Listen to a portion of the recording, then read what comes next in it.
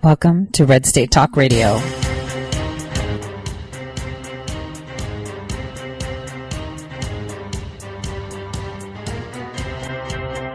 You're listening to Tori Says for the next hour. I'll be your host, Tori.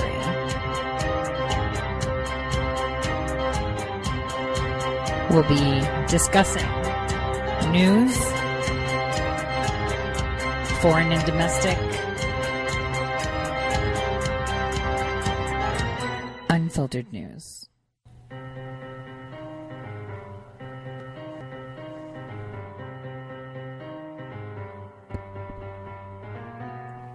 Real news. Welcome, everyone, to the Tori Says Show. I'm your host, Tori. Remember, you can always follow me on Gab and Twitter at Tori_says. Obviously, always here Monday through Friday, 12 to 2 live Eastern Time on Red State Talk Radio. And you can find my most recent deep digs on ToriSays.com. And if I write for anybody else, I'll tweet that out. Obviously, I have some great people that write for me, like Haley Kennington. And I've got Cindy now, who is also a host of her own show that is breaking down the border issue. And you can find a really deep dig on kidnapping at the border that she put up on my site. So today is Friday. I love Friday. We all know it's Crystal Ball Friday. And it's always the day our president takes his blowtorch to the deep state and allows it to fester over the weekend. And it's St. Patrick's Day weekend. And like we said, right after we have those green tinted pints, it's going to be a wild ride next week.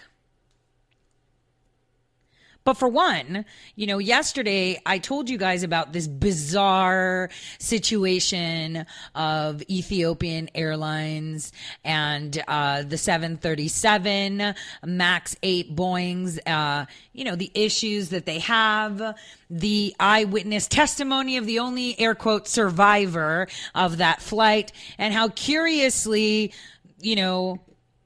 the whole manager of all security, was one of the dead. And he's manager of all security, anything security, responsible for all airports in Kenya. Apparently he was on the flight too, even though he would go over the actual manifest of humans on the plane. Which would then infer maybe Mr. Mavropoulos was chosen to not go on so they can slot this guy into the manifest. Who knows? I mean, crazy things are happening, right? I mean, this is the United States of America, and we had a whole justice system, law enforcement and intelligence community initiate an investigation on a presidential candidate before anything, right? We'll get to that. And they started an investigation, a criminal one, into him with no proof of a crime. That in itself is illegal. The fact that there is even a Mueller report is illegal. It's kind of like if some guy gets arrested by the police because they raided his house without a warrant, looking for things, and then they find this hair out of place, and they're like, whoop, crime. And it's like, but you didn't. First of all, you had no right going in there and looking around for things. Secondly, whatever you find is inadmissible. This is exactly what's happening. This is why it's all civil and / criminal. We'll talk about blackmail today. We'll talk about that. We'll talk about New Zealand, which I wanted to start off just so you guys can see how far they're willing to take things. I'll remind you guys, I had this discussion with all of you at some point in November about Turkey. So it was really funny, this Turkish coup, when it happened. It was at a time that Turkey was riding this high wave. I'm the gatekeeper to the EU's oil. I have all the oil coming through my country, and I have the valves and switches to give it to you, EU. It's coming from the Middle East. It's coming from Russia. Bow down to me. Because America is in turmoil, and watch me sway. And they quickly got knocked down with this coup. So is it a coincidence that we had an insane massacre play out in New Zealand? Remember, we've talked about New Zealand a few times. There was an article that I had published almost a year ago through Big League where I discussed how New Zealand is the only member of Five Eyes that does not track access. Meaning you log in, you can search the global intelligence database, collect information, insert information, and no one will know who did it. We've talked about this. So now that we see that our president is holding really strong cards against the United Kingdom, you know, it would be horrible for them to be exposed, dilly-dallying with our intelligence community, but that's all coming out into the open to, you know, undermine our democratic republic and our right to elections. Be really bad for them, wouldn't it? Be a huge uprising. I mean, they're still too busy bowing down to Sharia and crazy statements that were made yesterday where this one guy, I can't even believe I'm going to say this. He says that we should have GPS trackers on knives in England because if you're carrying your knife around, I mean, seriously, we're going to see a ministry of cutlery soon in the United Kingdom. It's a joke. These people are so far gone. But focus on New Zealand. So New Zealand is the source. I've mentioned to you many times that throughout 2016 and 2017, Clapper, Brennan, Lynch, Obama, Hillary, Huma, the whole nine yards, the whole dirty swamp visited New Zealand. Could it be that they were told we still have the power to kneel you and cause issues to you? Who knows? Can you put anything past these clowns? I mean, you had Comey, who now has been revealed to have committed the biggest injustice with the trust vested in him as director of the FBI, writing a book of how honorable he is and how horrible all of these things are and how he shouldn't have been fired because he is the face of justice. BS is what I call it. So if they have the audacity to write books and tell us just how honorable they are, even though there's mounds and mounds of evidence proving otherwise, it means that they were confident in the fact that no one would find it. But we did. So would you put it past that they would do something like this to New Zealand? Here's what we need to listen to quickly, so you guys can understand just how incredible the situation there was and is. Obviously, it's been aired on Twitter, YouTube, Facebook, and they're running around trying to take down the live video that was streamed. But take a listen to what we're going to play CNN. Okay, ready? One of New Zealand's darkest days.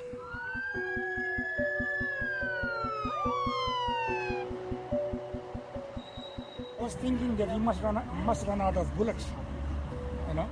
So what I did was basically waiting for that and praying to God, oh God, please, no, let this guy run out of bullets.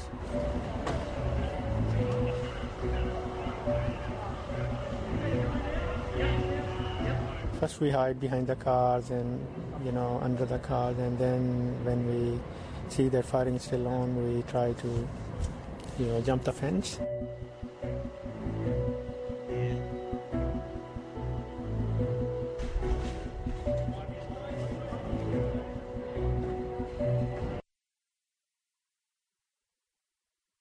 Had the main shooter's account down hours after the incident took place. So Twitter is very forward-leaning. Okay, so this clip, this part of CNN's clip that I'm playing for you is just to point out something coupled with the social media blackout. Just I'm going to start it over because I accidentally clicked it way too far. But take a listen. Had the main shooter's account down hours after the incident took place. So Twitter is very forward-leaning. But I want it beforehand, Levi. I want it beforehand. Sorry? I want it I want this shut down before the massacre. Beforehand. So the posting that he put up that said, I'm going to do something, was on 8chan, which is down in the bowels of the internet. That's not a regular social media platform that most people access, and not the kind of thing that... So it was in the bowels of the internet, 8chan. So what? They want 8chan to disavow and silence free speech. Not saying that this is a good thing, but the fact that the person was advertising that he was doing it. The guy speaking is a guy named Levi West. He is the director of terrorism studies at Charles Sturt University. But listen to what CNN is doing. They're saying we want it shut down before it happens. Did you hear that? Pay attention. Necessarily gets monitored in the same way. And if you were to try and task Facebook and Twitter and intelligence and law enforcement with responding to every posting that went on the internet that suggested that someone was going to do something, then the resourcing that would be necessary, and most of the time nothing happens. So you can't treat every piece of posting that happens on social media that says, I'm going to go and, as if someone's going to actually follow through with it. The other half of that is that according to the New Zealand Prime Minister, none of the 4 people who are currently in custody were on any watch lists of any description with either New Zealand or Australian intelligence. So pay attention to what they're saying. We had the social media blackout, Facebook, Instagram, WhatsApp, and encrypted messaging platforms like Signal. Pay attention. Signal was down. But what you need to understand is the underlying words. That Facebook, Twitter, intelligence agencies global, they are the intelligence agency. And here's where they're laying it up, where they're going to say our Spygate, our citizen log, life log, whatever you want to call it, that we have on American citizens is justifiable because then we can predict crimes like this. You have to be able to listen to what they're really saying. So then you've got nothing to triangulate that posting back to go, oh, this guy's of concern. He's now posted information that suggests he's going to do something. But it's not as sort of simple as all of that. So it's not as simple as all that, is it? It's not simple to say, well, they posted it, so possibly they'll be doing something. Minority Report, anyone? So their underlying layup to this was, first of all, algorithms. And I talked about it yesterday that people didn't realize that what Facebook was doing is retraining their algorithms to sever ties with different countries. I tested it. If I posted to a friend's Facebook page within the United States, it would totally post on an attempt. If the Facebook page that I was posting on is not within the United States, like family members that were found overseas, I found to all of them I could not post until Facebook stopped their test. So this happened, and then this shooting happened from people, like he said, that were on no watch list, on any watch list, that had no previous crimes, that just went out and did it. And what's super weird is that, they had like these really cryptic, things, on their cartridges. All of them referring to Turkey, of course, and the Ottomans, and quoting leaders from, the days of yore that were attacking the Ottomans in various languages. And, now obviously they're all saying, well, he was a strong Trump supporter. Dude, he's from New Zealand. Who cares if he supports Trump? So now we have the Democratic Party pushing the thing. It's all Trump's fault. Kind of like the Boeing crash, all Trump's fault. Everything is President Trump's fault. But we have to see the timeline of events. Now, this was put there to cast a shadow on what's to come today. I mean, we've been getting hints of what's to come today with all these testimonies coming out. But William Barr actually released a statement today in regards to the shootings in Christchurch, New Zealand. And he says, and I quote, "Violence on the basis of religion is evil. Today's attack in New Zealand is a sobering reminder that the threat of political and religious violence is real and that we must remain vigilant against it. The Justice Department joins in mourning with the people of New Zealand. Political and religious. You know, if President Trump is owning all of these things, right, and he's credited to every single attack, then who do we credit for the Antifa attacks? Who do we credit? Who do we credit for these heinous hate crimes? But here's where, in New Zealand, CAIR will not miss the opportunity to come out on global television and put their foot down and victimize themselves. CAIR, that sponsors terrorism, how cheeky, right? That they come out and speak. Here's a little bit of a part of a speech here. Take a listen. And then after the end of the news conference, we'll take some questions. First of all, we'll have CAIR's National Executive Director, Nihad Awad. That's Nihad Awad, CAIR National Executive Director. Thank you, Ibrahim. Good morning. This is a very sad day for all of us. I just woke up on a call informing me that 49 people have been gunned down in 2 mosques in New Zealand by someone who believes in white supremacy and believes in the fact that what he has been told, what he has heard, that immigrants are invaders. Let me say this. We mourn the loss of these 49 innocent people who were standing in sincere worship of God in 2 mosques. And we offer sincere condolences to their families and their loved ones. And we condemn this horrific attack as a terrorist attack, motivated and carried out by white supremacists. Did you guys hear that? A terrorist attack.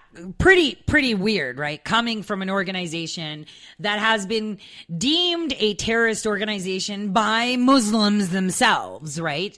And white supremacist attack. White supremacist. We're listening, right? White supremacist, because we're going to talk about someone else that pushed this ideology that's in our nation later on throughout this first hour, because as we know, in the second hour, we're having Ben and Tina Garrison from Ben Garrison GrrrGraphics on. So take a listen to just a few more words that he says. So he pointed out that they're victims of terrorism when they're the terrorists themselves, and that it was all about white supremacy. And we urge mosques nationwide, because today is a Friday, and Friday is the weekly prayer for Muslims nationwide. In the United States, we have over 3,000 mosques. So millions of people who are Muslim will be in mosques in the next couple of hours, concerned and fearful about their lives. If someone might come and hurt them, they have very legitimate fears. And they are being told to be afraid by white supremacists and political leaders who believe in white supremacy. Ouch. Huh. So who are these political leaders, CAIR, that promote white supremacy? Who are they? Remember, even Ilhan Omar came out and said, we will not be afraid. You know, the only fear that has been instilled is by people and operatives of CAIR. CAIR has completely taken over our social media platforms, our access, and lobbies for them. Laura Loomer has pointed that out many times. And, you know, with a post that I made, I was actually targeted by CAIR, something that a lot of people don't know, and they are disgusting. They're using this to victimize themselves. You know what? They actually thought that this would cast a shadow on what's going on. So we need to pander to those that have an infantile level of emotional intelligence. They're pandering to those that feel that drive their everyday doings with feelings as opposed to facts and knowledge. And now we should just all embrace them. Embrace them because they are victimized. And this is coming from the mouth of the people that commit terrorist acts. So they want our president to own it. It's not really going to work because you're not the victims. The world is a victim to your actions. These moderate Muslims, right? That I would say normal Muslims. I have a lot of friends that are Muslim. I've spent a lot of time in the Middle East. Not all of them take the word of Muhammad to face value and decide to kill people. Just like Christians don't take the word of the Bible and trade their daughters in for cows. It's the same thing. But they have perpetuated this, but it's been done before in the past. See, I've always said, if you look at the past, it'll tell you the future. We have everything we need, guys. All the information we need. Look at the 700s, 600 AD, 700 AD, 800 AD. Do you know that the Ottomans, the radicals, because keep in mind, Turkey isn't even considered part of the Muslim nations. You guys do know that, right? Because they're considered radicals by Muslims themselves, like by Saudi Arabia, by Iraq, Iran, all of them, even though they're super radical, they call them even more super radical. Did you know that if you go to Scotland, to the Roman baths that are there, up in, at the tip top of the United Kingdom, you will find Arabic inscriptions? Yeah, for real, you will. Because this has happened before, on conquering, these wars that we have now they're more civilized, have repeated themselves. There's always an attempt to subdue populations, and not just them. We've seen the Christian, wars. We've seen tons, right?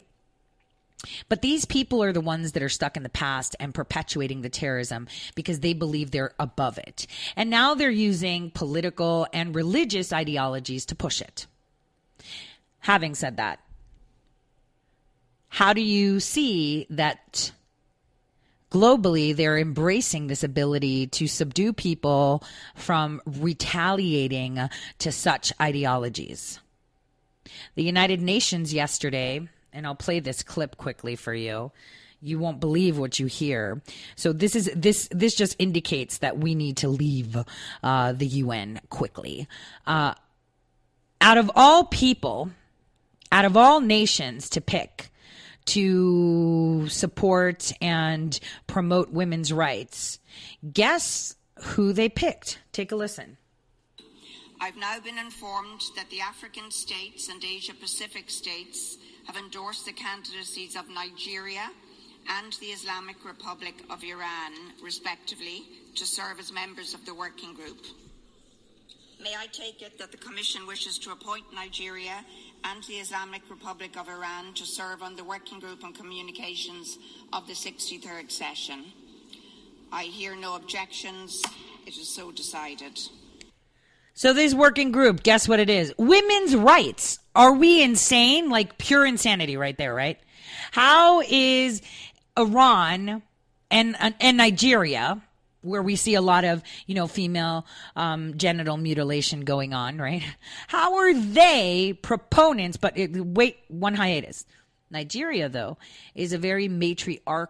They have a they do matriarchs, right? Women are empowered in Nigeria. So regardless of the violations against women that we see due to religious beliefs, it's kind of split down the middle, and, we have to give them credit where credit is due, and, they're not that bad.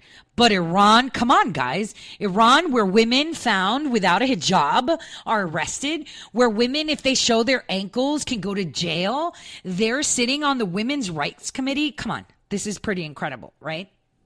So on that note, in this false, I can't say it's false because so many people died, but you would question as to how these people came out of the woodwork and just did it. and how so nicely and neatly they victimize themselves. It's pretty disgusting. It's pretty disgusting.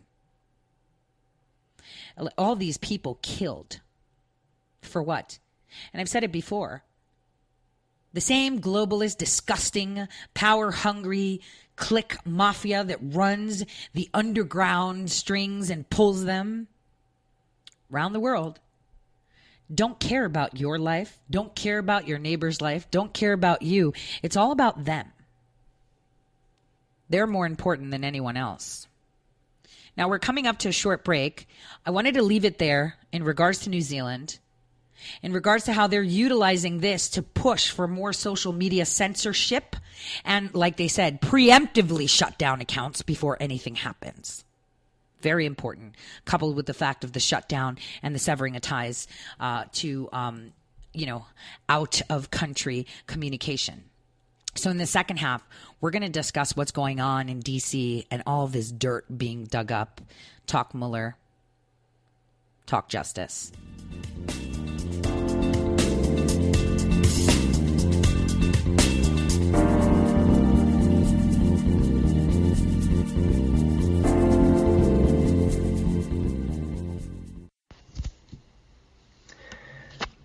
Hello, my fellow patriots. My name is Michael Flynn Jr., and I am the proud son of General Flynn. Your support of the last 2 years has been incredible and will never be forgotten.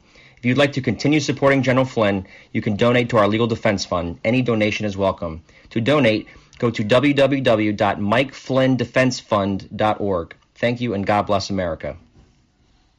How did you become addicted? A friend? Were you at a party and someone said, "Hey, try this"? Then you got the cold sweats and started shaking. And the more you did it, the more it didn't work. So you switched to the needle. Now you're a train wreck. Drinking, drugging, broke. Your family hates you. And you hate you. Get out of your hell on earth now. Call the Detox and Treatment Helpline today for immediate help. In many cases, your insurance may cover the costs. We can't guarantee it, but we can guarantee we have what you need to change your life for the better. Pick up your cell phone and call right now. 855-700-2978. 855-700-2978. 855-700-2978. That's 855-700-2978. Guaranteed life insurance with no medical exam. Sounds great, right? Even better, your rates will never increase and benefits will never decrease. If you're a U.S. citizen between 50 and 80, you can get life insurance guaranteed. It's not guaranteed in every state, and you may not qualify for every policy, but when you call, you'll speak with a licensed insurance company. They'll give you all the details about guaranteed life insurance. So call now, 1-800-707-1219. 1-800-707-1219. Hey, this is Leonora Cravota from Red State Talk Radio for MyPillow. I used to have trouble sleeping. MyPillow changed all that. I now fall asleep within moments of my head touching my pillow. That's how comfortable MyPillow is with its patented interlocking fill. MyPillow stays cool and does not go flat. Plus, it's machine washable and dryable. MyPillow has a 10-year warranty and a 60-day comfort guarantee. MyPillow is also the official pillow of the National Sleep Foundation, and it's made right here in the USA. MyPillow is now offering Red State Talk Radio listeners a 4-pack special with 2 premium standard or queen pillows and 2 go anywhere pillows. That's 4 pillows for the price of 1. To take advantage of this special offer, call 1-800-961-9194 and ask for promo code RedState. That's 1-800-961-9194, promo code RedState. Put sleepless nights behind you with MyPillow, the most comfortable pillow you will ever own. For the best night's sleep in the whole wide world, visit MyPillow.com.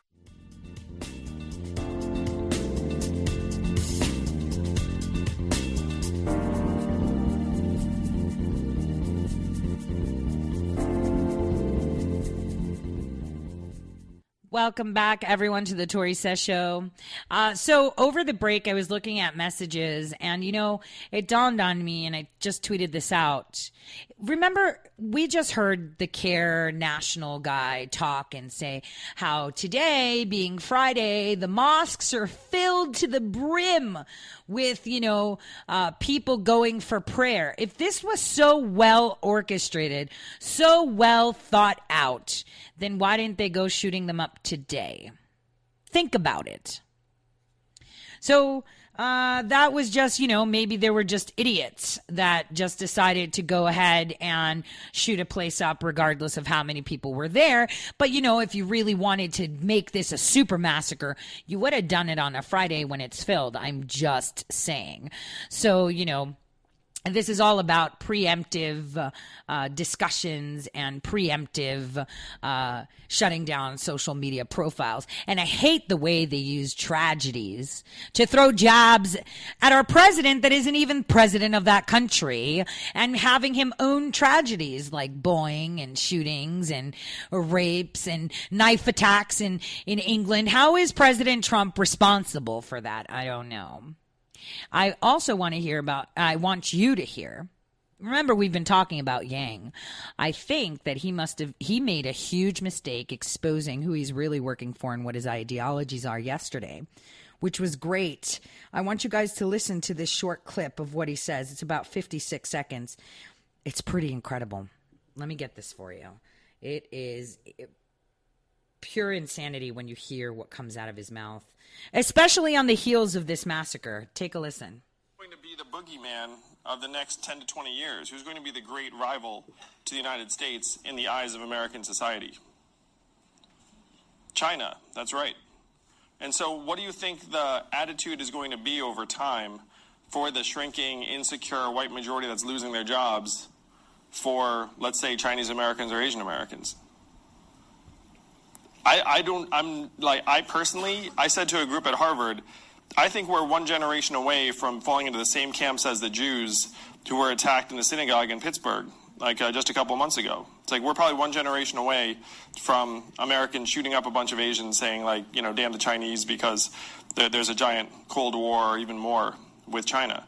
That is the great danger that I fear that my children are going to grow up in. Did you guys hear that? He said that he fears his children are going to grow up in our America where we're going to walk into, places of worship where Chinese people are and shoot them up because they're taking our jobs. First of all, China is a global threat, even to the cabal. The cabal has started to tango with China, thinking that they're smarter than them, and they're not. And this is why our president from day one said the only real enemy is China because they're smart. They've been getting away with everything. So, that statement is kind of null and void, right, of what he said. Now, because I have Ben Garrison and Tina Garrison coming up, I thought rather than at the end of the hour we go through, Crystal Ball Friday, that we kind of pay attention to what we expect and what's coming. So this morning, I saw how, the president was tweeting out how, all this stuff is coming out on how they were collecting information on him from 2015. And here I am calling out the fake media, even the alternative one, because this documentation existed from 2016. Judge Collier, in September of 2016, had Loretta Lynch, Clapper, Comey, Brennan, all in a room scolding and spanking them for maintaining upstream data on U.S. citizens, private U.S. citizens. And I talked about this yesterday. She asked them why they were maintaining communications when they didn't have a surveillance warrant on them, hence the FISA warrants the month after. Right, guys? You see, covering your tracks. So this problem actually started in December of 2014, just so people know. And Peter Strzok's testimony talking about it being from 2015 is pretty accurate, because in order to be able to capture all the keywords that you send out for your upstream to capture, all the accounts of phone numbers, emails, Twitter, Facebook, Instagram, Signal, and all these other apps that people use, WhatsApp, right? It takes time. So this is known, and portions of it are classified, but it doesn't take a genius to see it. I will be publishing that as to why the media took so long to show that they were surveilling President Trump. I have that document, and I think I reported on it last summer. But people don't pay attention. See, because even our alternative media, our right media, bounce off of the Mockingbird media, which is wrong. We all have a voice, and I've said it before. See something, say something. Your voice is just as loud as the person with a blue check mark on Twitter, the person sitting on TV as an anchor. You, if anything, are louder than them. They've just been endorsed by the establishment. Keep in mind, and the establishment is nobody. It's the people endorsing you. We need to be standing strong and together.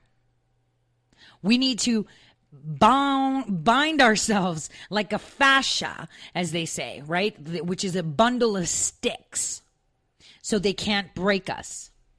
Because all of this has already been out, and we've just been slow walking it because people don't want to report on facts too early. Because, then they'll label you as crystal ball or conspiracy theory like they do for Q. I mean, if you go back and start in November, I think November was November 2018. November 2017 was 2018. Predictive, mathematical model, precision, paying attention to actual documents that exist and telling you what's going on. That's basically what it is. I mean, I get emails almost every day from people that listen to my show asking, how did you know about Venezuela? And it's like, I knew about Venezuela because I'm paying attention to the things that need to be paid attention to.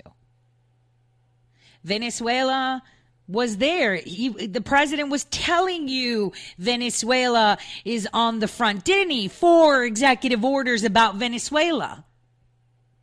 We have everything we need to understand what's going on. It's pretty crazy. Now, this massacre that happened on a day that wouldn't have been such a massacre, it's just that maybe they got lucky. These crazy people that were activated got lucky. They could have done it on Friday. That would have been a huger massacre. Not saying that I'm promoting death, okay? Let's get this straight. But we got to look at facts. If you're going to attack someone or attack a population where they're going to victimize themselves, you're going to make sure it counts. And I think that comment, from my listeners is pretty spot on.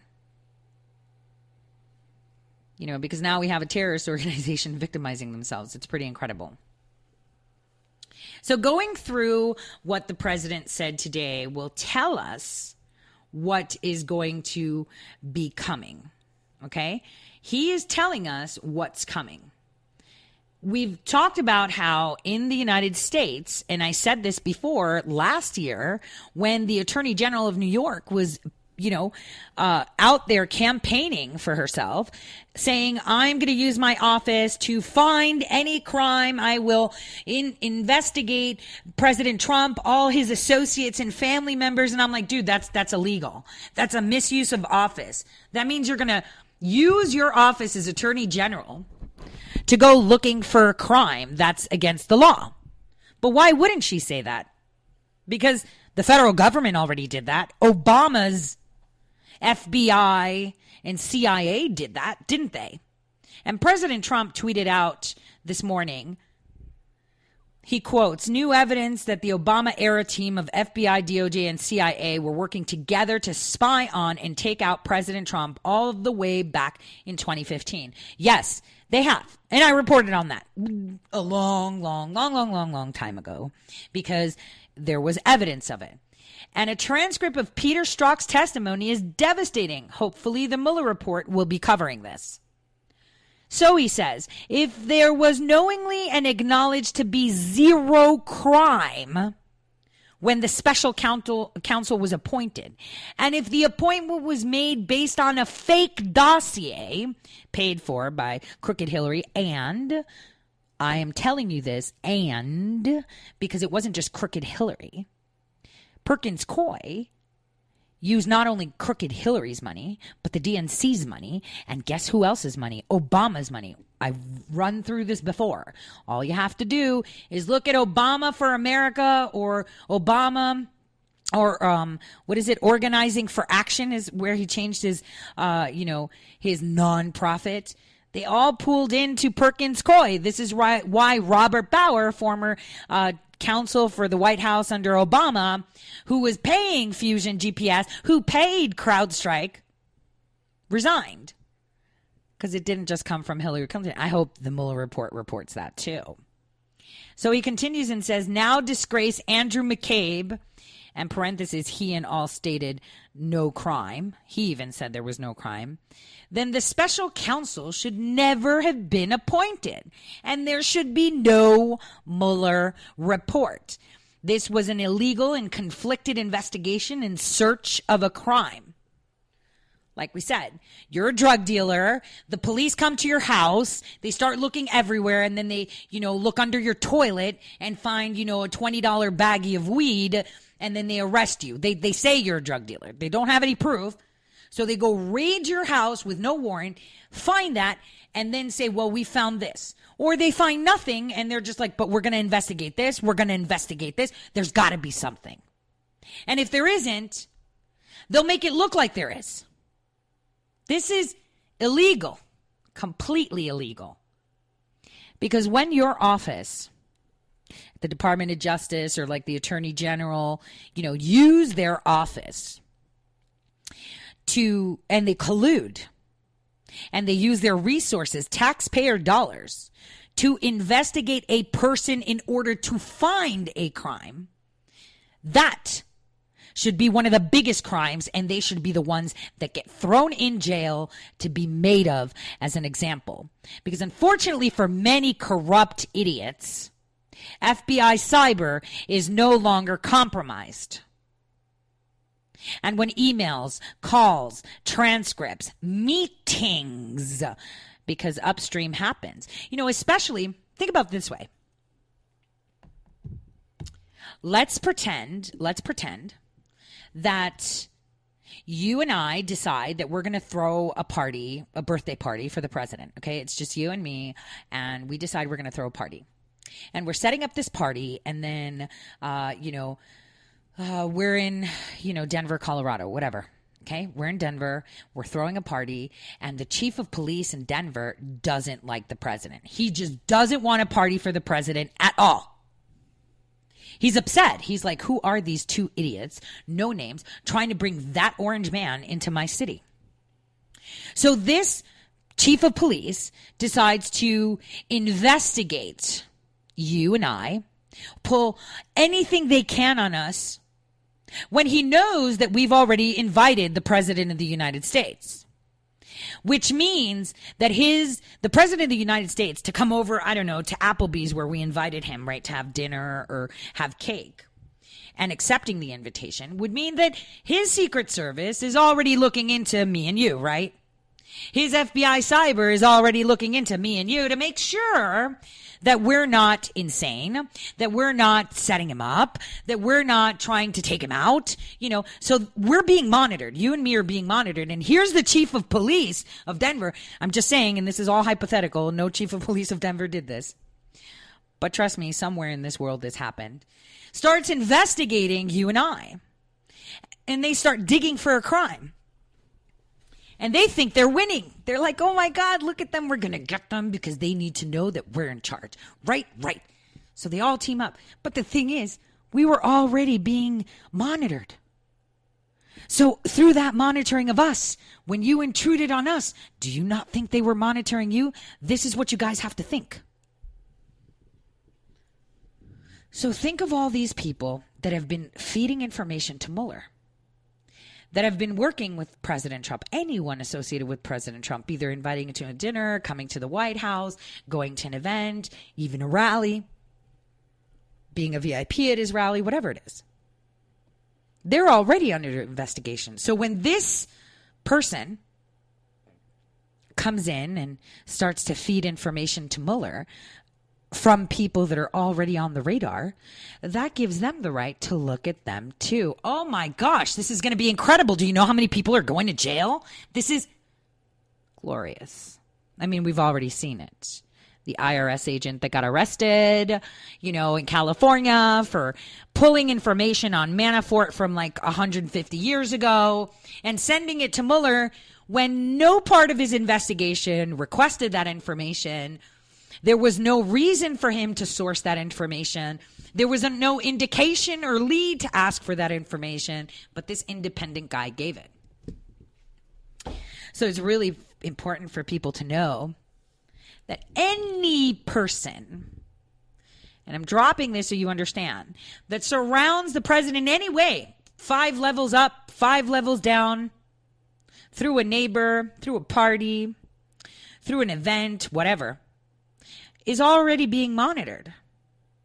So obviously when people like, from the Mueller investigation or the AG, her in New York, whatever, or elsewhere, starts to penetrate and investigate these individuals to corner them to gain information on them, because they want to crucify them because, from crucifying them, they attack the president. Here's where we're getting into blackmail.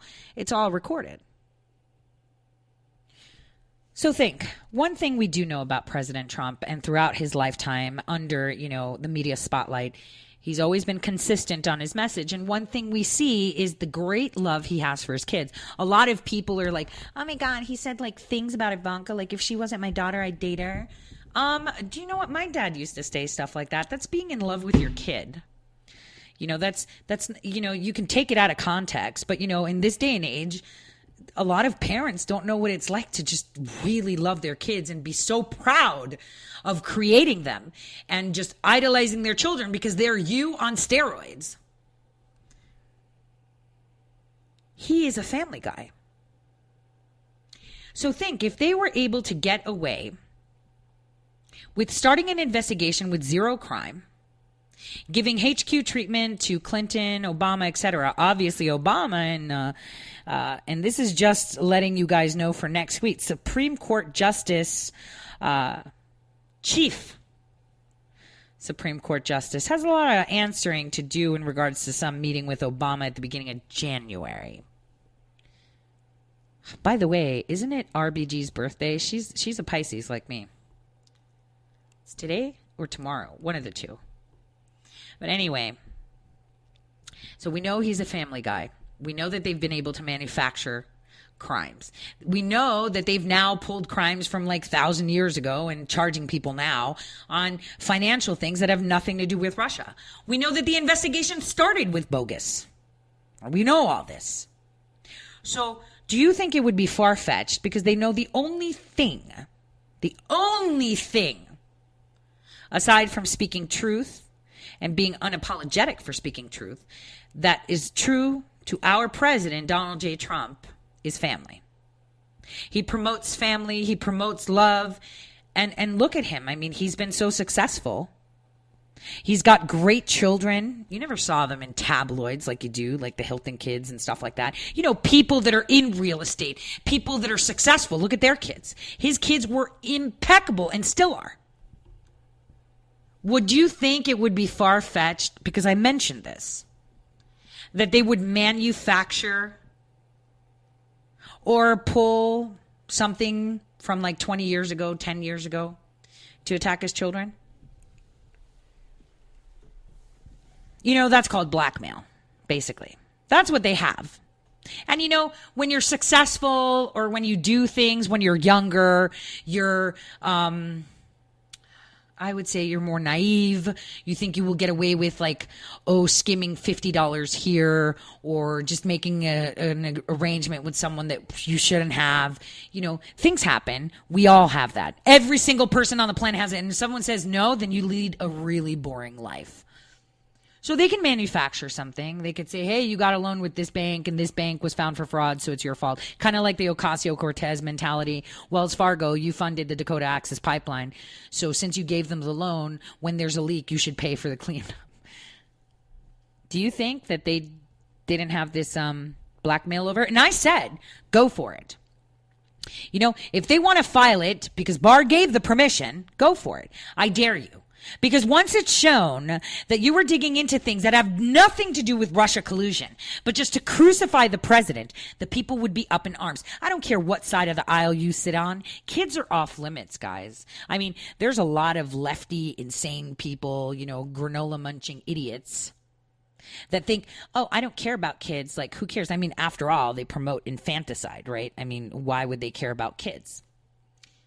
You know, that would be a big problem for them.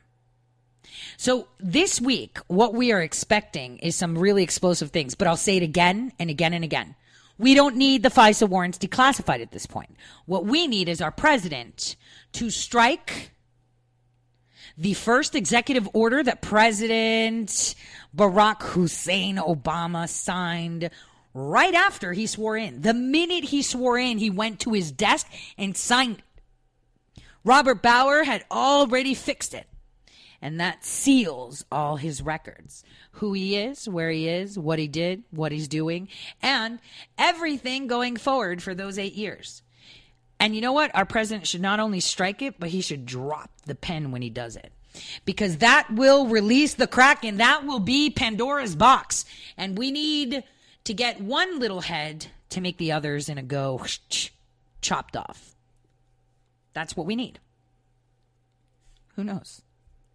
I mean, we are seeing a lot of this stuff coming around about Obama. He would be the keys to the kingdom. After all, he's the one that instructed the DOJ to leave Hillary Clinton alone. What are they going to say? Loretta Lynch did it? Loretta Lynch reports to that president, right? Our AG reports to President Trump. She won't go there and commit a crime without the president knowing. Now, will she? Are they all going to be thrown under the bus? They didn't know. But the thing is, we have meetings. We have phone calls. Remember, presidential archives, presidential records sealed. Let's do it. Let's move it. These distractions that are coming are nothing. We need to be paying attention closely to what is being said, what is being heard, because freedom will be ringing very, very soon. So, as you can see, they're panicking, and rightfully so. They're pulling any strings they have. They're pulling strings overseas, internally, domestically. I mean, look at them. They want children to vote. Pelosi wants kids under 16 to vote. Why? Because they know they lost the wall. They know we're getting our wall. So, what's the next best thing? Hey, we've indoctrinated these young kids in school to hate Trump. So we'll just let them vote. Because at 16, you can't be a criminal, right? You can't. You're a juvenile. So if you commit a crime, you're tried as a child. At 16, if a grown man rapes you,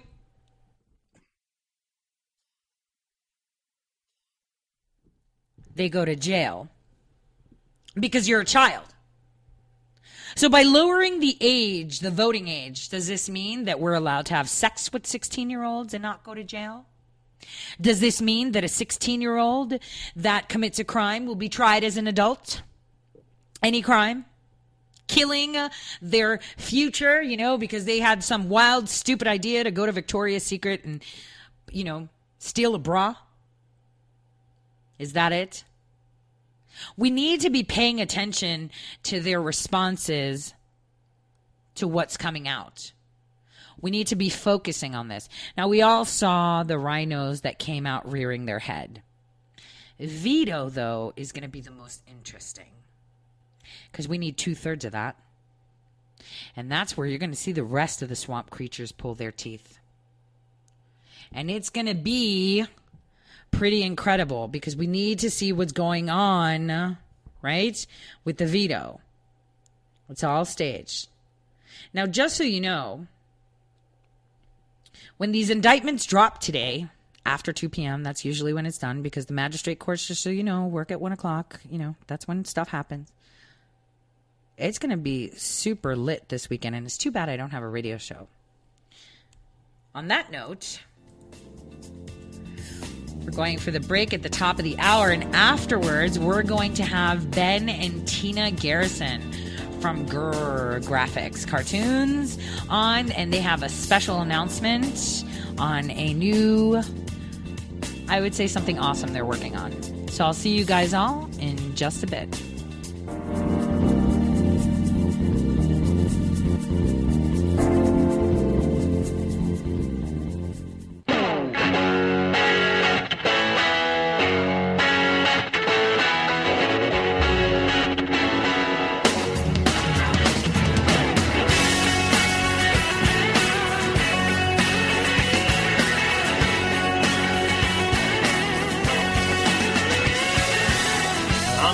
I'll be your host, Tori.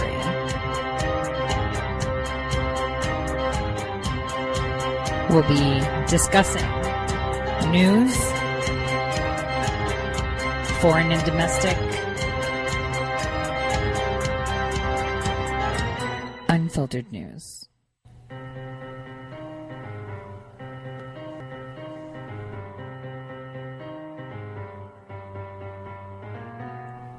Real news. Welcome back, everyone, to the second half of the Tori Says Show. I'm your host, Tori. Remember, you can always follow me on Twitter and Gab at Tori_says. I'm always here on Red State Talk Radio, 12 to 2 Eastern Time, Monday through Friday. So usually on Fridays, we have the crystal ball hour, right, of what's to come. We already know indictments are dropping. There's a lot coming out. There's a lot of obfuscation and manipulation of the information. We've talked about it. Next week is going to be one huge ride. And, you know, Red State Talk Radio has offered anyone that gets a picture with Ruth Bader Ginsburg, maybe blowing her candles out today, because I Googled it. It is today her birthday. You know, we're offering 20 grand for that. So we said that. So today I am a complete huge fan. I'm totally geeking out. I have one of my favorites. Those of you that have been listening to me and following me know that I'm a real nerd. I love comics. I love sci-fi. And I obviously love politics. And there's no better combination than having a picture that tells you 1,000 words to have a picture tell you a whole political scene. And so with us today, we have Ben and Tina Garrison. And, you know, let's have coffee talk. And remember, this second hour, I always open up my phone lines for any of you that want to just chime in, maybe ask a question. You can call it 215-TOP-TALK. That's 215-867-8255. And without further ado, welcome to the Tori Says Show, Ben and Tina. I'm so excited to have you guys here. Hello. Hey, Tori, how are you? I'm doing great. You know, tell us. So obviously we have a big announcement. It's been really, really hard for me to keep my mouth shut. Everyone just wants to know about you. Like, how are you guys doing? How's your morning? What's the weather like? For us, it's melting snow and my backyard is flooding. You know, how are you guys? They want to know first how you are, and I'm pretty sure then understand how you got into this whole political cartooning. Well, we're doing okay. We're surviving yet another long, cold Montana winter. We had record snowfall in February, and earlier in March we had like minus 20. So, but you know what? The Earth is tilting toward the sun, and spring will inevitably arrive. Maybe in May or June. We'll see. But I started cartooning 10 years ago this summer, and my first cartoon was drawn mostly out of frustration and anger, because the big banks were bailed out by Congress, even though a lot of Americans wrote in and say, don't bail these bums out, especially since they were involved with these crooked derivative real estate housing, home schemes where they were packaging up mortgage packages claiming that these homes were, being bought by qualified buyers, and they weren't. But when it all fell apart, they expected the taxpayers to bail them out and pay their bonuses. And that just made me so furious. I said, well, what can I do? Well, as an artist, I could draw a cartoon. So I drew a cartoon expecting maybe to send it out, to friends and family. Maybe a couple dozen people will see it. And that's probably what happened on the very first cartoon that I drew. And I had no idea it would lead to what we're doing today. But we I kind of struck a nerve as I kept drawing them, because there aren't a lot of conservative editorial cartoonists out there. And I'm a libertarian. I don't like what's going on in the country, and so I kind of let the cartoons spring from anger. I mean, Tina accuses me of being angry sometimes. I say, well, what do you expect? That's where the cartoons come from. They're sparked by anger, and I want to ring an alarm bell to try to wake people up. And the cartoons that spring from anger leads to assertiveness and change.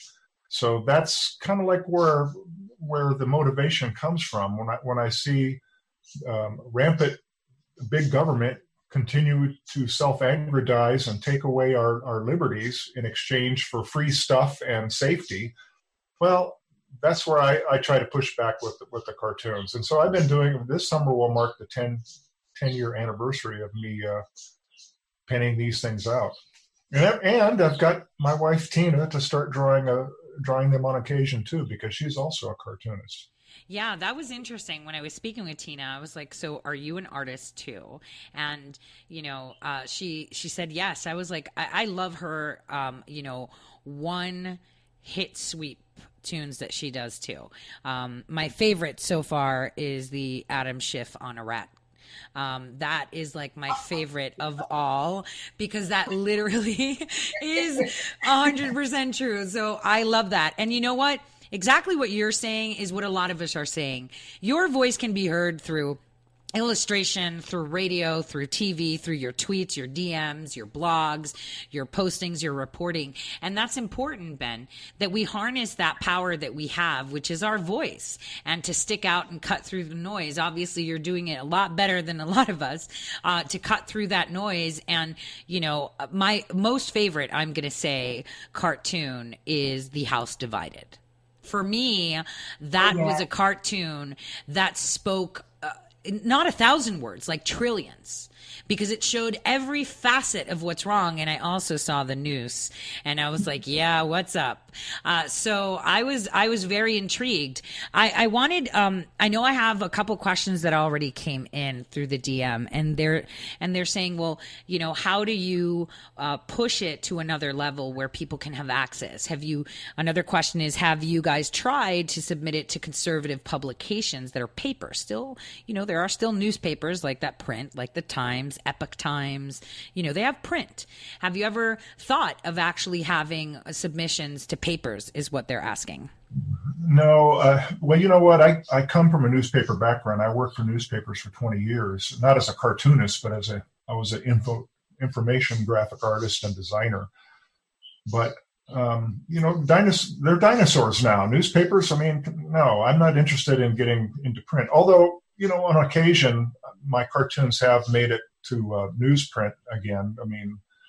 It's like the Washington Times printed one of my cartoons once, but no, I'm not really terribly interested in going that route. And a lot of regular conservative neocon type conservatives, they're not very interested in my cartoons either. I wasn't pro McCain, I wasn't pro Bush. I'm more of a libertarian. Whereas I think, Tina, could you describe yourself more as a traditional Republican? I'm a libertarian, but she's always been more of a traditional Republican. Am I wrong saying what's that? A traditional Republican these days?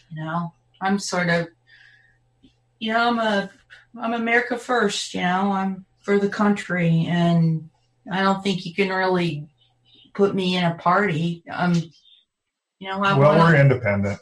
I'll say I'm independent then. But, yeah, there's a lot of problems with the Republican Party, as we just witnessed with the 12 senators voting against Trump's national emergency. Yeah, I think that was pretty incredible. And even the president said he's not a Republican at CPAC. Remember that. He said, I'm not a Republican. I'm not a Democrat. I'm a conservative. And conservatives are the ones, are like the new face of libertarians. Because some of the libertarians have, like, in my state, for example, and even in Minnesota, it's the Democratic/Libertarian Party. They've totally trashed that independent movement of staying true to the Constitution, staying true to America first. And so, yeah. Gary Johnson was like that. That's why I didn't like Gary Johnson. Aside from his pro-marijuana stance, he was just another garden variety, left-leaning, big government kind of guy. I mean, that goes. A lot of his stances were definitely against the libertarian principles. But what it boils down to is that I want to preserve and protect our republic. And you probably noticed especially over the past few years, how everybody keeps calling us a democracy, and we're not a democracy. A republic is a system of government with rule that have checks and balances, and it's a rule of law rather than it's a rule of law that protects individual liberties. But if you get a democracy coming in where everybody, now Pelosi wants teenagers to vote. Well, what are they going to vote? Well, they're going to vote for free stuff. They want direct democracy now. And that always leads to tyranny because people are going to vote for free stuff. It's like human nature. That's why the founding fathers were very wise in setting up a government that they saw as a necessary evil. And they wanted to make sure that this evil was contained, and this government had to be ruled by law. But now we're seeing a two-tier system of law where, people like the Clintons, they're not subject to anything. But boy, you get Mueller in there and they want to go after their political enemies, then they go ahead and prosecute people with process crimes, and they use the system to their benefit. So that's that's a real danger to me, and you hear it all the time now. We're a democracy. We need to get rid of the electoral college. No, we don't, because that's why we're the United States and not the contiguous blob of Washington, D.C., where the big cities get the say, where all the population in the big cities, who are much easier controlled, the masses are much easier controlled by demagogues and the mainstream media, the lying fake stream media. But we need to have the electoral college in order to make sure that rural states, the flyover states, the red states, such as Montana, have a say. Otherwise, we're not the United States anymore. We're just the socialist blob of America. I completely agree. We are, I like to coin it as a democratic republic, meaning that the people rule through a republic system. And we are a republic, and that's true. I mean, you see Hawaii now being... But the people are represented rather than ruled. Right now we're getting where the people are ruled. And when they start taxing us so much that they're taking away our labor and then redistributing the wealth, then they own us. We should own the government instead of letting the government own us. And that's where we're going right now. And that's why I'm going to push back as hard as I can with my cartoons, because 50% of the young people now think socialism is the way to go. They're not learning the lessons from history in school. They're being taught propaganda, especially in the socialist indoctrination centers known as universities. And I'm really going to try to, try to dissuade them from this grave mistake of repeating yet another socialist fiasco and turning America into something equivalent to Venezuela. I don't know why we have to keep repeating these lessons, and now they're trying to put a fresh face on it, and like it's something new and shiny. And isn't government wonderful? We could do all kinds of stuff. That's what Ocasio-Cortez sees government as, this magic toy that all she has to do is push a few buttons and problems get solved. But no, what she's going to do is create a great many more problems with this attitude. This is the thing when you mentioned the House divided. It's a fundamental division where you've got the left who sees government as something good, and it's being run by wise men who are out for your best interests. They want to help you. And these people are noble, and since it is noble, and since the government is a good thing, then we want more government and more government and more government. Well, where people on the opposite side, on my side, agree with Thomas Paine that government is a necessary evil. And being evil, it really has to be closely watched and monitored so they don't abuse their power. And boy, has it been abused. It's so corruption. And when it's so corrupted, when you combine money and power, corruption inevitably follows. And if you don't pay attention, boy, it gets bad. And it has gotten really, really bad, especially since the media has become, instead of a watchdog, it's become a lapdog. And so that's the state we're in, and it's a perilous situation. Well, I have to say that yesterday's Senate vote was great for me on the fact that we were able to weed out the people that are still holdovers and bold enough to show it, because we had a few Republicans that we know are never Trumpers but weren't bold enough to come out. So this veto will be fun to see, because we need like 2/3, right, Ben, to actually get a veto done. So this will actually expose even more of them. So it's a necessary evil process, because one thing I've been telling everyone is, in my state, Kevin Cramer met with the president many times as congressman, where the president asked him to become senator. And it was through that idea in 2017 where they put that request for proposals for walls, if you remember. And just yesterday, Tommy Fisher demonstrated to Secretary Nielsen and other, delegations of the president how they can build a mile of wall a day with exactly the same amount of money that the Democrats have allocated. So we're getting our wall regardless. And what people don't see is that he's trying to take it a step ahead. And, this socialism, did you see how Guaido invited Ocasio down to Venezuela to come and take a look? Did you see that? No, he invited them to come down and say, you want socialism? Why don't you come down to Venezuela and take a look? That was incredible. That was awesome.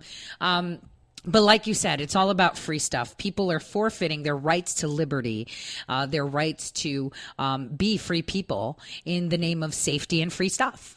And, that's actually neo-slavery, right? Because even slaves, throughout time, not all of them were being whipped and hung, right? They all had rooms and they were fed and they were taken care of. But what did they do? They toiled the farms for those that were more superior, correct? And this is exactly what the government is doing. We're going to be toiling the farms so they can feed us, clothe us, and take care of us. And that brings up the subject of reparations, which, is completely untenable. It's insane. But if we're going to have reparations, then I demand reparations from the Federal Reserve. I think they should pay all Americans back for all the money they've stolen for over 100 years. And they could do that by going through, say, the Social Security and see how much money was put in, and then pay it all back with interest. I mean, there's no reason that we need a Federal Reserve to have a monopoly on our money system. They've turned it into a very immoral system of money by turning it into debt money. And so, we have a $22 trillion debt. Well, this is completely outrageous. And to me, that if I were president, that would be my number one thing, is dismantling the Federal Reserve and breaking up the central bank monopoly on our money, because the Constitution says the Congress controls the money.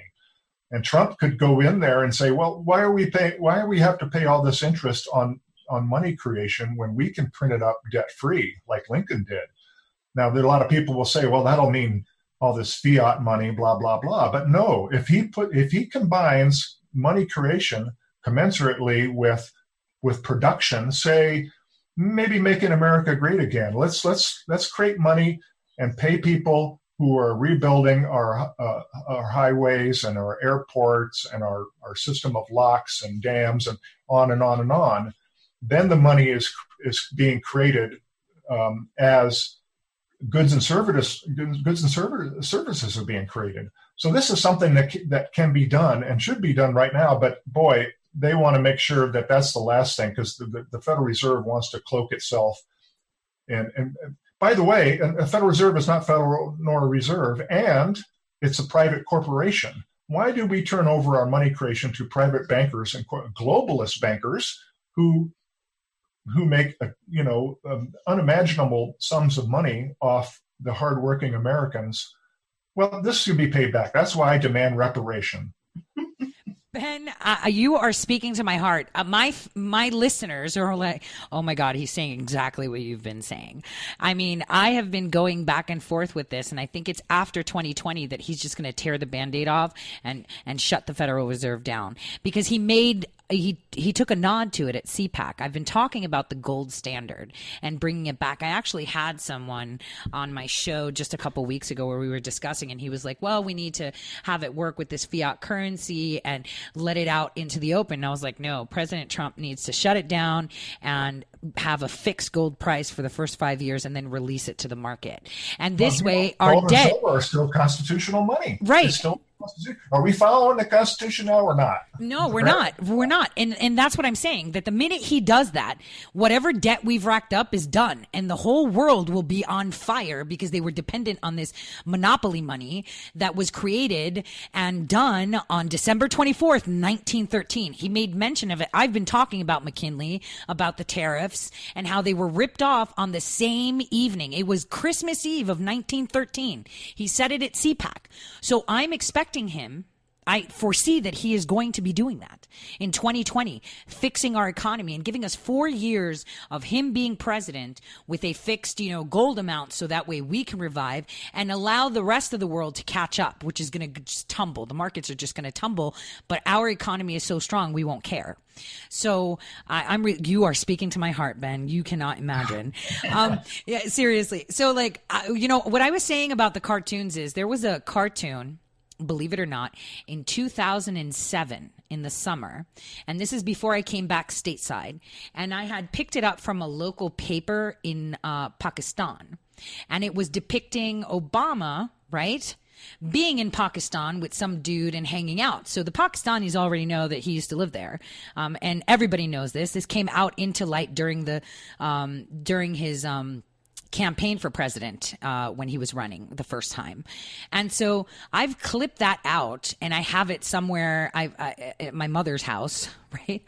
And that's why I was asking, we need your cartoons in print.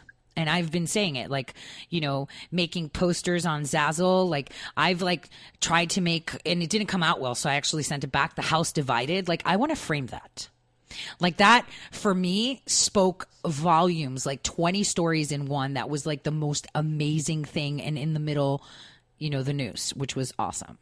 And I was like, this is the best thing. So that's where I was getting at. And I know that you're going to be announcing it, but I just wanted you to understand that I think if I'm waiting for it, there's millions out there that are waiting for it, waiting to have the ability to be like, wow, that cartoon speaks volumes. And you just see it kind of like a painting, those where you sit down and you're like, oh, what is that painting telling me? How do I feel today? I see this. That is what we want. We want to see it in print. We want it in front of us. So that's where I was getting with that.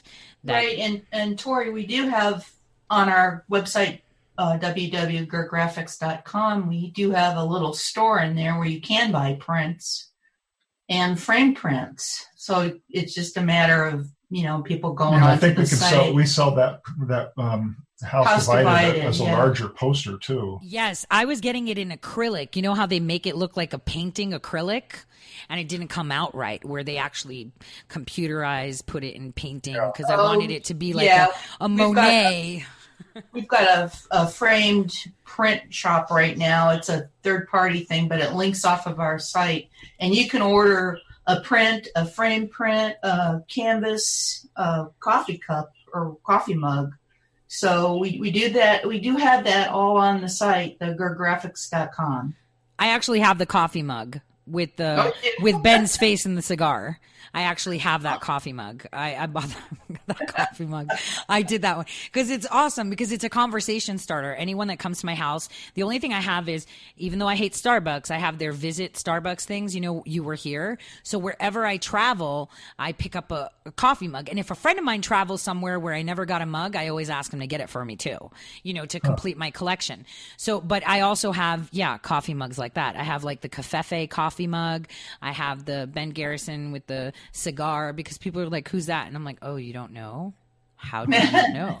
You know what? I don't promote necessarily promote cigar smoking, but I do think it's okay for a man to have a cigar once in a while, because it relaxes him, and you know, if he's not abused, then, you know, it's like Aristotle said, moderation all things. I don't, you know, Mark Twain smoked 20 cigars in a day. I don't promote that. Yeah, no, they're not that good. I've actually been to Cuba where I had this guy with no teeth literally roll me a cigar on his knee. And I was kind of, you know, on the dock, and I was thinking, do I really want to try it? You know, he just put his spit all over it. He's got like one tooth, but it was fun and it was fresh. And, you know, I'm not much of a cigar. I do smoke cigars actually sometimes. I used to go to the Cuban cigar room in New York all the time, which, you know, had like everything, you know, back when indulging in things wasn't a bad thing, because now everything's PC and no indulgence, right? Oh, yeah. Well, that's the reason he likes, you know, we use it for our logo too, is because it triggers so many people. They lose their minds. Yeah. Yeah, well, they want us to go to 3D printing meat, right? Did you guys see that? Where they're printing out vegan I saw steaks? that. It was made out of what, peas and rice and seaweed, and it looked like a steak, only was green. That looked horrible. Yeah, someone said if you close your eyes and eat it, you might think it's a steak. I was like, if you're going to close your eyes when you're eating food, it's not food. That's what you do when you take medicine. And Cory Booker pushes that too, right? He wants us all to be vegan, right? Exactly. So, Ocasio-Cortez is anti-cow too. She's anti-hamburger. Oh, that's right. Yeah. Yeah, but she was caught eating a hamburger with someone, wasn't she? Yeah, she's not a vegetarian then. Yeah, she hates cows, hamburgers, kids. You know what else? I mean, did you see the questioning with Wells Fargo? I thought that was hilarious. It just goes to show. I read about it, but I didn't actually watch it. I mean, I watched her, and she was like, well, you know, what if there's a Dakota Access Pipeline spill? You paid for it. You should pay for the cleanup. He's like, but we just gave them loans. Yeah. And it's like, is she insane? Like, he answered it. If I was him, I would have started laughing. Is this serious? Is Ashton Kutcher coming out with a camera saying I've been punked? I would have, you know, totally ran with it. The guy was serious. He was like, but we just financed it. We gave loans. Yeah, but you should still pay for the cleanup. So tell me. So you've started those cartoons, like you said, right? On the backs of, you know, us bailing out these rich guys and then paying their bonuses. 100% agree. That is atrocious. And we're doing that every day. I mean, we're bailing out people in Congress with their investments, right? Every day. And the slush fund with the sexual stuff with the Congress, the hush money. Where is it? Why can't we get a list? I mean, if they're using our money, we should have a list, right? But you have, in the past 5 years, Ben and Tina, both of you, you have taken it, the cartooning, political cartooning, to a whole other level. You know, it speaks volumes. It's not just like taking one topic. It's taking a snapshot of where we're at politically and showcasing it in the most amazing way. Kind of like I said, the house divided. Even your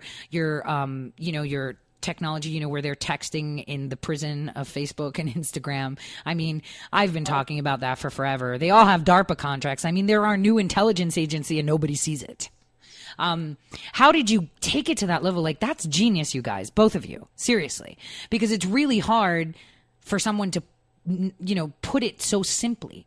I struggle with emails. People hate reading my emails. They're like stories, you know? So how did you guys do that? I don't know. Well, aside from being a genius cartoonist, both of you, and artists, I mean, consider myself a genius. It is for me. That also is the product of just hard work. I mean, I started drawing when I was a kid, as did Tina. Tina actually started cartooning well before I did. I didn't start till like the 5th or 6th grade that I started doodling. Yeah, I was drawing in 2nd grade. And by the way, she has a Bachelor of Fine Arts from the prestigious Columbus College of Art and Design. So she studied cartooning. I didn't. I kind of learned on my own. I had to help him a lot. Yeah, early on when we got married, she gave me a lot of tips, but now I guess I'm helping her more than she helps me. I kind of help her. I don't know about that. Yeah. But anyway, the thing is, I'd like to see her draw more cartoons because can you name another female cartoonist who's conservative? I mean, she's a unicorn. She's very rare. And had her cartoon posted on the president's social media. Yeah. So she had her cartoon retweeted by President Trump, and she always reminds me that Trump has never retweeted one of my cartoons. That's fine. But he watches, and I'm pretty sure he's going to be one of the first to delve into your, I think maybe you're just going to send it to him anyway, right? Well, so your announcement. Sources have told us that he does see them on occasion. He loves them. I'm pretty sure he watches everything. People don't see that. Every time you tweet to him, every time you say something, he has eyes everywhere. And he gets a list of the most, stuff that he would like. And we, as just citizens and people that don't really know him as a person, already can foresee what he likes, and what kind of, personality is. So on that note, I want you guys to tell everyone about this new announcement because I'm super excited. So are we. We're really excited. And it's been 10 years, and we're going to celebrate. And what we're going to do is we're finally going to put together we're putting it together right now. Putting it together a very large, full-color, hardbound, coffee table style book of... Well, it's called Ben's Big Book of Editorial Cartoons, and it's going to have at least 200 color plates inside. This will give us a platform to show some of the cartoons. I tend to get carried away and make my cartoons very detailed. So this book will give it a format where you can actually be able to bring out that detail and the color and see it very clearly. And it's arranged by, it's arranged by topics. So I'm going to have a little table of contents so you can go right to whatever topic you'd like to see. Or you could just treat it like a regular coffee table book and thumb through it. One thing it's really made me realize how many cartoons I've drawn. So I'm editing and trying to figure out what the best ones, or the most viral ones, and put them all in there. But it's been more of a daunting task than I imagined because I 10 years, that's a lot of cartoons. And I've drawn a lot more. It's probably going to be like 400 cartoons. It's just going to be a lot of cartoons. And we're also going to be adding cartoons that have never been released to the public, and some special cartoons that are going to be created, for the book only. So you'll only see the cartoon in the book. And we're going to go sort of more politically incorrect with some stuff too. So it's going to be a little more spicy. That's awesome. That is completely awesome. I actually have a book from a no-name cartoonist that did cartoons about Doctor Who, because I'm a big Doctor Who fan, right? That show's been around since the 50s. Right. So I'm a huge buff for Doctor Who, and I have it on my... Anybody who comes to my house, they see this thing that's like a big TARDIS, and inside it's just cartoons. And it is the most awesome talking piece, but also awesome to just reflect. And you saying that you're categorizing them, that's insane. Because for me, I'd have that just there on my coffee table, just there to kind of skim through and remember a snapshot of that period of time, of what was going on. I find that to be incredible because no one's done that. I mean, this guy that put together this book was put together, I would say 2005. And I got it from a site that was like Etsy when Etsy didn't exist. And I plow through all these things and I found it and I'm like, yes, I want this. And, he only made a couple, but it was his sketches, his ideas, what the themes were for, that decade or that doctor. And it's incredible. I mean, I can't even, I'm going to be the first customer. I'm going to be one of your first customers. I'm going to just get all of it because it's incredible to just have it there because it's part of history. You're telling political history in pictures. It is, and it's going to be quite a time capsule. Right. And people can go through and they can say, oh, I want to go look at all the 2016 election cartoons or the presidential election. And they can go through and they can see all the cartoons that Ben did with the election, which really millions of people did get to see those cartoons. And he did the Brexit cartoon and the Drain the Swamp cartoon. And, you know, people know those cartoons. Yeah, the March of Tyranny. That was my first one. That was 2010, but that's the first time that viral one, yeah. That made me realize when that one went viral, I was like, wow, maybe I have a pretty good platform here called the internet. I don't need a newspaper. Or I had a humble blog at the time. In 2010, I decided to start GrrrGraphics. And the GrrrGraphics logo was a bulldog, with a pencil in his mouth. And that's kind of how we got the site started. An angry bulldog. An angry bulldog. But one misnomer, a lot of people think that this is the erroneous thinking in my book about editorial cartoons, is that they should be funny. Now, I never approach a cartoon from a funny angle. I don't think, well, what's funny in this? Well, for one thing, I'm a very serious guy. I'm not funny. I mean, I'm not a comedian. I mean, I'm just not. That's really hard. If somebody says, okay, you be funny right now, go ahead, funny. And I was like, that's such pressure. I mean, be funny? Are you kidding me? But I don't want to draw something that just produces a chuckle and then they move on. So many of the left cartoons, that's all it is. Well, here's a cheap gag, and we'll make them laugh, and then they'll forget about it. Donkey elephant gag. Yeah. So my approach is a little bit more complex. I like to approach it as satire. So my fundamental thing, if I'm drawing something, let's say against big government, is that I want to mock their sanctimony. So I'm like thinking in Jonathan Swift terms. I want to make it something more complex and dimensional. And satire is that, because you've got a lot of different elements, including humor, but it's mixed with irony, and it's mixed with sarcasm and caricature and all kinds of different things. And that's why my cartoons also have a lot of labels. And a lot of people get mad about all the labels I put on. But 100 years from now, the cartoons are going to make sense, because that's the American style, is to put labels on things. And then much into the future, somebody who doesn't remember what's going on says, aha, that's, I'm glad he put a label on there. Now I get it. But the labels are an American tradition. If you look back at, cartoon done in the golden age of newspaper, just over 100 years ago, all the cartoonists put labels on their work. And in those days, there were like 1,000 employed cartoonists in newspapers all over the country. Well, do we have 1,000 editorial cartoonists now? No, I think it's in the newspaper, it's under 30 now. And almost all of those are on the left, and they draw the same thing. They repeat the same things over and over. They want more taxes. They want, we have to address climate change. And it's like they got a script they're operating from, and they get rewarded with big salaries and bonuses and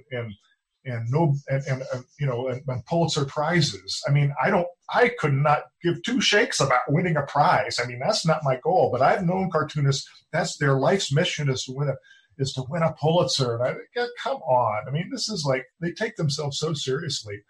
So it's really refreshing for me, because I don't have an editor tell me what to draw. I'm not worried about winning prizes or accolades or getting, I don't even care about getting famous. I just care about drawing the cartoons and expressing some anger and maybe stirring the pot a little bit and say, hey, maybe we can still do something about this. I mean, we got to be able to do something more than just sit on our backsides and vote and pay taxes. There's more to it than that. So that's kind of like why I consider them alarm bells, just to kind of, even if I make people mad, that's good. That's a reaction. So if I get somebody mad, that's sort of like, they don't like my cartoon, but maybe it makes them think about it. And when you get mad about something, you tend to remember what you saw.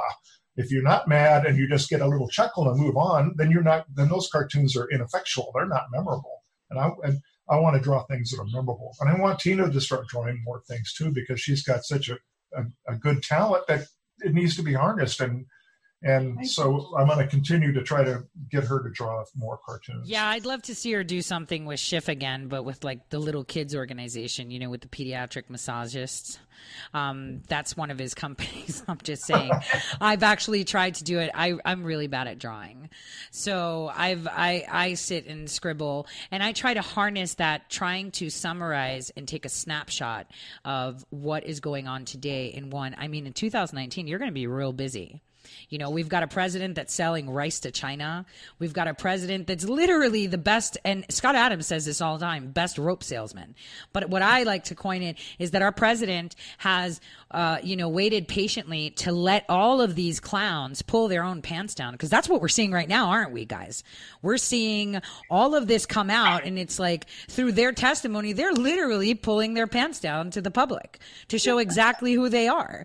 And it's not a pretty sight. And it's not a pretty sight. No. I mean, we've even got McCain's ghost coming out, pulling its pants down as a ghost now with all this testimony. Just to channel Michelle Malkin, who was so brave enough to put that in words. I was so proud of her to do it, because we've been so curbed on our speech. And I think a lot of us, just like myself, find an outlet when we see your cartoons, because they're able to say all these things that aren't politically correct in a picture, and they speak to us. Even Gulliver's President, that was awesome. That was an awesome cartoon that depicted so many people and how, they're trying. I mean, this president has been, in office with his hands tied behind his back and still getting things done, right? With attacks and arrows coming from every which way. I mean, for me, your cartoons are my go-to thing. And like you said, I tell my listeners all the time, on the weekend, I'll sit with a cup of coffee, and I don't promote smoking, but I still have that dirty habit. And I'll just troll the Library of Congress and look at the newspapers, right? How awesome. You've seen some of the funnies there, right? Oh, yeah. Yeah. And some of them are like, whoa, I can't believe that was even in print, or whoa, they're like advertising this and this. That's not good. But it gives you a good insight as to the climate of that day. So when I'm, looking at a paper from 1840, I don't look at just the articles that are written up about who did what, who's going to jail, and the political commentary, but I look at what they're selling, like braziers. They weren't selling braziers in 1840. I'm just saying cows, cattle, the funnies, what new theater is happening, because that tells you a story. And that's basically what you do with your cartoons. You guys are telling a story. And Tina, you've harnessed to tell a very specific story. In like I'm saying, that Mouse Schiff cartoon was amazing, because he was literally driving the mainstream media with all this rubbish, and then this list of 81 people, but it's not people, it's companies. And some of those companies might reach out to you too, Ben. You might be part of that, because you might be a friend with someone that served you coffee once, that once worked at the Starbucks. That's how big the list is. So, I tell people what to expect, in this big book. I mean, I'm already picturing it in my mind, because I have something similar, and I'm super excited. Tell people like what. I'm not going to be like trying to write some kind of long, drawn-out saga or introduction or anything. It's going to be very short. It's just going to be cartoons with an occasional cut line underneath them. It's just going to be the cartoons, because I've written other books where I try to be a writer. And I tell you one thing, I've been around writers for a long time, and I recognize good writing when I see it.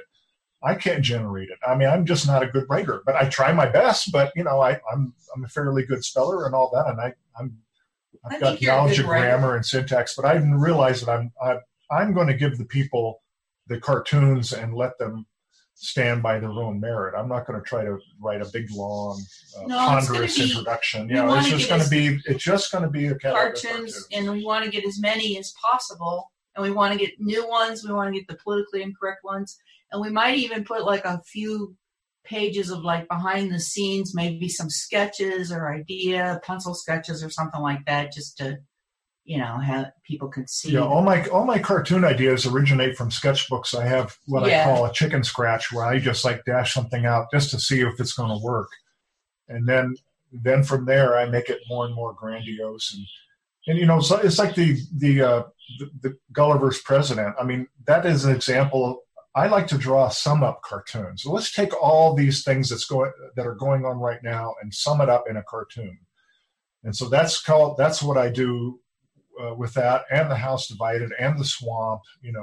Whereas Tina's I like to do more simple. Tina is simple, and that's what I mean. She did a cartoon that I loved was. The Muller. The Muller. It was brilliant. It was a donkey kicking itself, and the donkey turning around. It was called As the Donkey Turns. As the Donkey Turns. And so that was a very simple cartoon, but it was brilliant. And I want to encourage her to keep doing that kind of work. And I thought I would never have thought of that. That's really nice, the donkey kicking itself. That's hilarious. Or the weaponized justice that she did, the itchy trigger finger with Mueller. That was incredible because this is exactly what they've done. They've weaponized our courts, our FBI, our CIA, our DOJ. This is exactly what they've done. This cartoon is what should be circulated all over social media today because this is exactly what we're seeing, that they've weaponized. Conversely, the Clintons cut a deal with somebody in the FBI where the FBI wasn't going to go investigate the Clinton Foundation emails. So they're above the law. They get to have special deals cut with the Strokes and the Muellers of the FBI. I mean, how is that allowed to stand? Well, in places like the Farm, the Foggy Bottom, and the Hill, that's called HQ treatment. That's what you get. She got HQ treatment. And, what's funny is that, was it McCabe that actually noted that on a document that's coming out? And that's code for, you get special treatment. Exactly. So we just mentioned briefly before we run out of time, we want to get this book done this summer. And what we're going to do is we're going to fund it on Indiegogo. So it's just exorbitantly expensive. It's really expensive. A large book with all the color plates. And it's going to be 9 by 12, and it's going to be over 200 pages, full color, hardbound with a dust jacket. And we figured let's crowdfund it. So we have an Indiegogo right now, Ben Garrison, and it's going to. The links to the funding will be on our GrrrGraphics site, and I'm going to, of course, put it on social media. But that's the way we're going to fund it. And people can go and they can pre-order their signed and numbered limited book. It'll only be 1,000 books printed up, and they'll be able to get their signed, and it'll be free shipping. So you just pre-order at our perk levels on Indiegogo.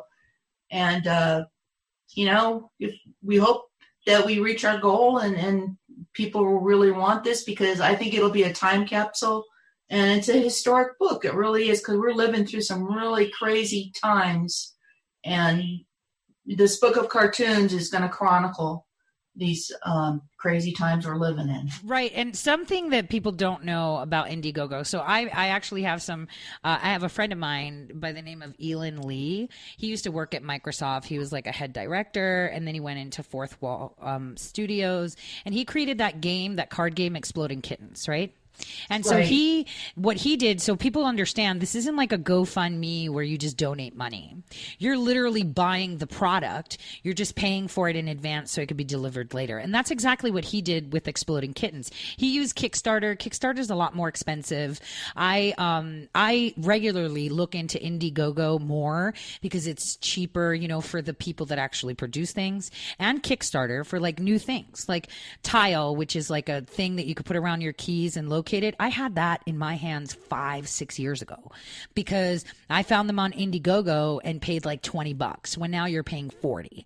I have the microwavable notebook, years before it's out in the market. So these are interesting places that people should go look for innovators that want to cause change.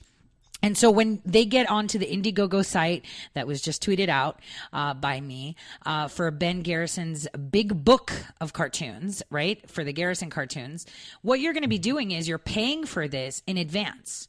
So that way it doesn't cause financial strain on the inventor, and you get it delivered to your door the minute it's fresh off the print. So this is how those sites work. So for anyone out there that, also wants to innovate, these are great sites sites to just get on, because I buy like, weird comic books from there. So everyone already knows that I'm a geek, and I do that. And this is where you find it, where someone, draws their own cartoons, makes their own music, but, don't want to take that leap and just invest. Instead, their fans, their followers get to buy it, and it's exclusive. So, you have books and movies and stuff like that go through there. So it's pretty interesting. And so you guys can actually get your copy. And I just wanted to let people know that, there's options to get like a signed copy. There's options to just get it PDF. There's different options that you have, depending on how much you want to spend. And, there's also an estimated date of delivery. So if you buy it now, you're getting it September. Like my tile, I paid for it. I think it was like in 2013 maybe. And I received it in 2014 in around Christmas, or like this crazy ice cream maker, which was so awesome that I received, a year and a half later, it just came in the mail. So it's really easy for someone to go on there and purchase and pick what they want. And it's incredible. It's the new way to sell, when you're doing these creative projects. So everyone should go to Indiegogo.com. I tweeted out the link. I'm sure you guys are as well. And put it's going to be awesome. And Ben Garrison is right now, thanks to Red State Talk Radio, shining their cartoons in Times Square. So... That's right. So everyone gets to see it there. Hopefully we'll have a video this weekend, tonight or tomorrow morning, and we'll share that because it's important that we cut through the noise, as we always say, right? So we have like 4 minutes left, 4.5 minutes. So I just wanted you guys to kind of let people know who are listening, and they've been calling, but my lines, believe it or not, are not being my friend right now. So I can't even click on them. It froze, but all of them are DMing me and asking me like, what's next? That's what they want from you. Like, what's next? I know what's next. I'll let you know what next. The next level is going to be fully animated cartoons.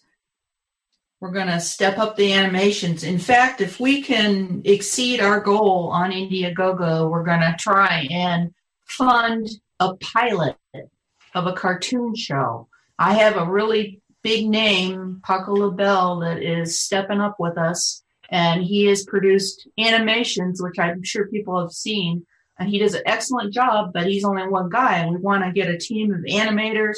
We want to put together a pilot, and we want to see if we can't get some kind of conservative cartoon show to, do battle with like the Family Guys and, the Trump on Showtime cartoon show, which is pretty anti-Trump.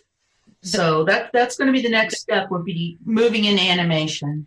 The smile on my face. Tina has experience. I don't. I used to animate. I was an animator for like 10 years. Oh my gosh, I'm sure that anyone listening to this that is in video animation, please email me. I'll forward your information. That would be incredible. Oh my gosh. The smile on my face is from ear to ear. Just thinking that I would be able to watch Ben Garrison cartoons come to life. Tina Toons come to life. Are you kidding? This is incredible. But we have to be careful because, unless we put a leash on this big tech, they won't even let us have it anywhere. I mean, look at what they're doing to Fox. Full-fledged attack. Well, they are hot because we got to break them up. Before we get censored, I'm kind of surprised they haven't lowered the boom on us more than they have. Yeah, we're still on PayPal and we're still on Stripe. But we couldn't do any of this without help of our supporters. I mean, 10 years ago, if you told me I could make a living by drawing editorial cartoons, I would have laughed out loud. But we've been able to do it now because we have people who are supporting us by buying, original cartoons and prints and, all the other coffee mugs and books. I mean, we cannot get by without our supporters. We couldn't do what we're doing without our supporters. Yeah, thank you. Great big thanks goes to supporters. Without people helping us, it wouldn't be possible. I mean, I'd have to hit the bricks and try to find commercial art to do, which got really difficult after I got attacked because nobody wanted to hire me because I became infamous. They thought I was a kook. And so that was really hard for me to get my commercial art business. It really took a nosedive when I started drawing the cartoons. That's what they always do. We were saved by people supporting us because of the cartoons. It's a weird thing. When I was a much younger man, I wanted to be an editorial cartoonist, but I saw that it was impossible because it's too hard to get such a job because it's such a cushy, well sought after job. And so in a weird way, I got kind of dragged kicking and screaming into doing what I always wanted to do. And he screams a lot, trust me. I just wanted to say, because we have like literally under a minute, what you said is true. And thank you to everyone that supports independent voices, because when we have to actually turn to interest, that's where they control our message, right? And that's really, really important. So on that note, I want you guys to tell everyone your website, where they can follow you, where they can find you for those that were introduced to you today, which I find it really hard to believe. But please do that before we go. And I want to thank you guys, if I don't get the chance to, for being on the Tori Says Show. And Ben, I'd totally invite you for a gold standard talk one day. We would have so much fun.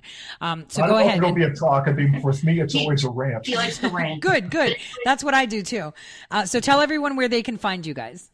Okay, well, you can find us at the main website, which is GrrrGraphics.com, and it's GRRR, 3 R's, graphics.com. You can find us on Twitter at GrrrGraphics, on Facebook for the real Ben Garrison cartoons, and we're on Instagram at GrrrGraphics again. We're also on Patreon.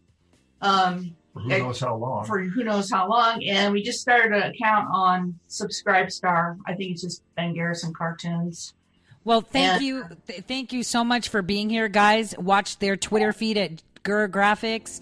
From all of us at Red State, and I'm pretty sure on behalf of the Garrisons, we wish you a happy, healthy weekend, and God bless. Thank you. Thank you.